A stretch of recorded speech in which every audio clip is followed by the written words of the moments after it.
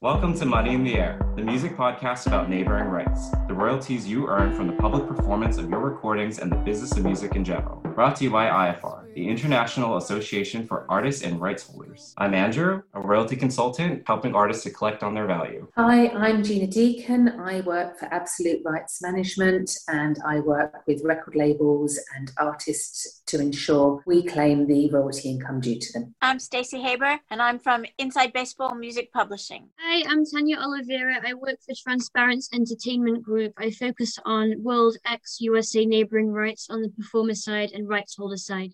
Hello, welcome back to Money in the Air, the neighboring rights podcast brought to you by IFR, the International Association for Artists and Rights Holders.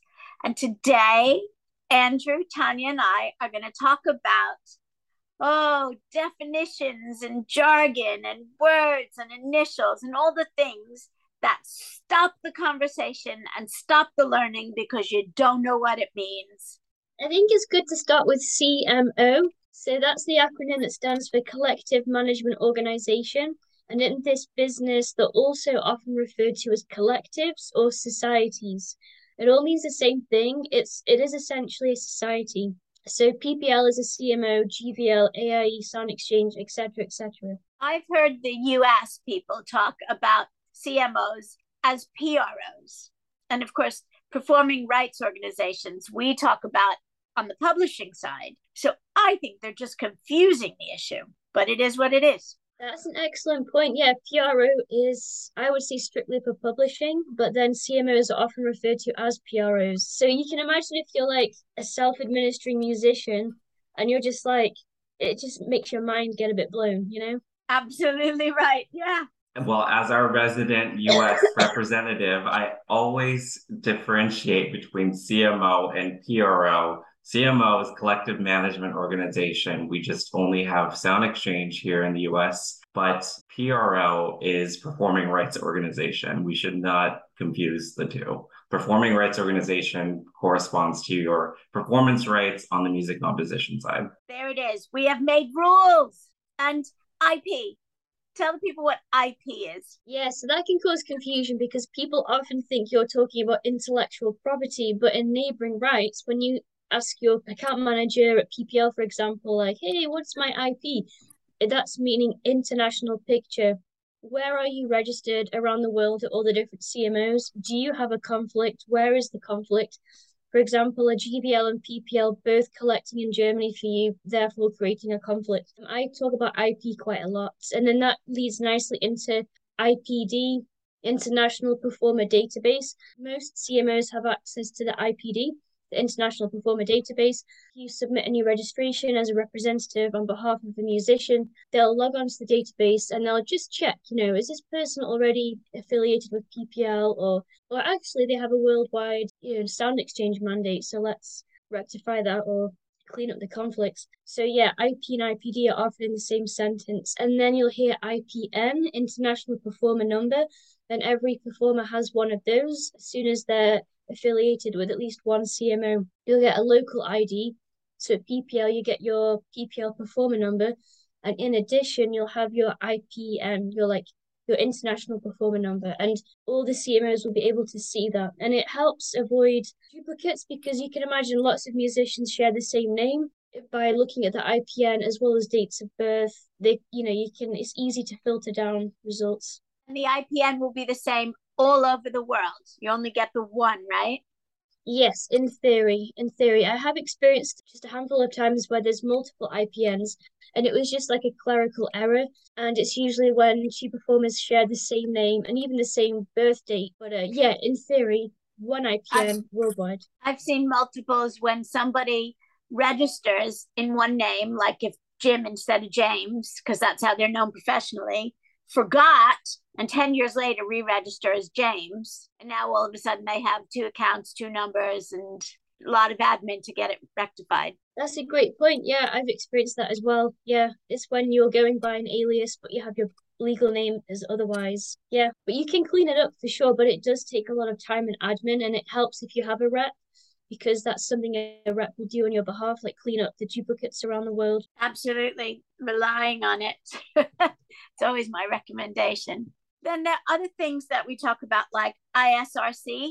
Yeah, I mean, that is like the holy grail for metadata. So that means International Standard Recording Code, and it's 12 digits long.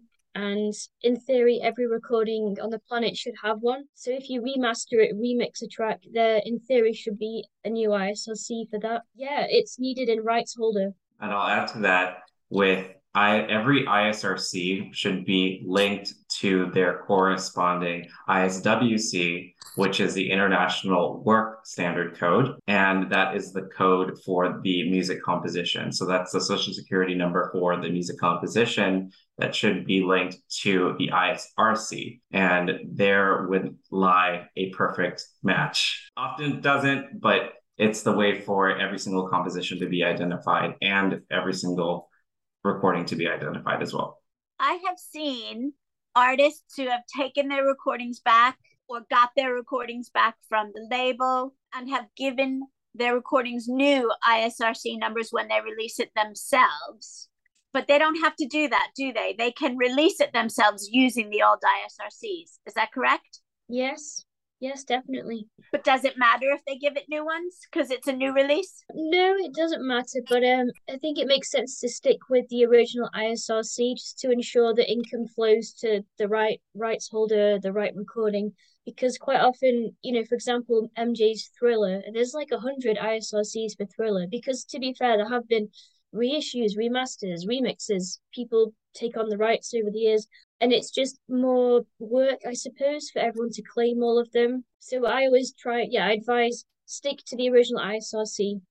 I'm going to play devil's advocate. I think they should have new ISRCs with their own prefix.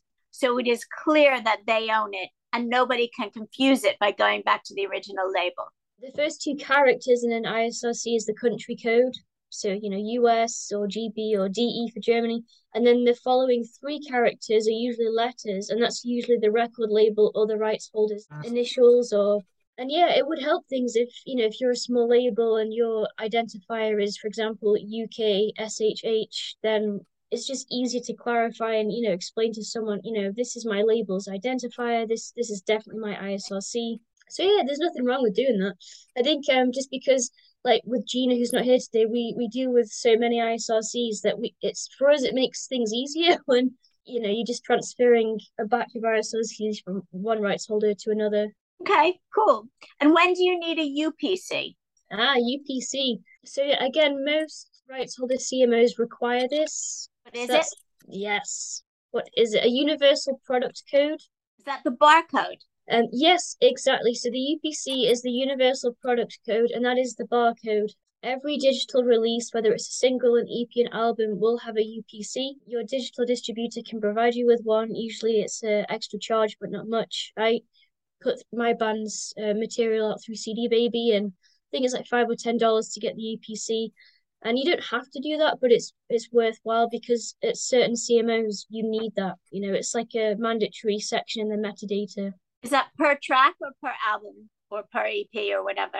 Yeah, per track. So it's for each line item. So it's the track title, the duration, the rights holder, the genre, etc., and then UPC. The ISRC is the unique fingerprint for every recording, but you can put that recording in a single release, or you put it in an album or a compilation. Each one of those three releases of the same recording is going to have different UPC codes to differentiate between each different release. But the ISRC pretty much should stay the same. That makes sense. Thank you. Okay, so I've got two more for you. One is NR, neighboring rights. Is that always going to be neighboring rights? Do we have to even worry about that? Yes, actually, because to call something neighboring rights means that a specific country is collecting on the entirety of neighboring rights. And that means on terrestrial broadcast, it means outside of digital platforms, with digital platforms included, non-interactive streaming. Here in the US, we don't have neighboring rights technically because we don't collect off of broadcast here, terrestrial broadcast. So we don't collect from radio stations, from television, from anything like that. It's strictly from digital satellite radio. So that brings me to the next one. Do you collect ER, equitable remuneration. In Europe, it's sometimes called, or often called, equitable remuneration. And in the US, I've heard it called RR, related rights. Is that familiar to you? I've heard of related rights. Yeah, I've heard of related rights. At least I know with PPL in the UK, when if you represent a performer that's passed away, they like to see that somewhere in their will, very explicitly, like, you know, my equitable remuneration will be transferred to, and then they name the heir. So I think it's worth noting that, even though, again, in the US, it's not really something you talk about. In the UK, they need to see that or something close to the effect. And on the member section of the IFR website, we have that language that you can either cut and paste into a will if you're drafting it for the first time, or if someone already has a will, you can take the language for a codicil and just do an addendum to the will. That's a really good point. And I think within the will, you can call it equitable remuneration or neighboring rights, and it'll still be valid. So remember, if you want to see this glossary, you want the language for your will or your codicil, go to www.iafar.co.uk and become a member. And if you forget, you can ask us what I just said. Take care. Thanks for listening. Bye, guys.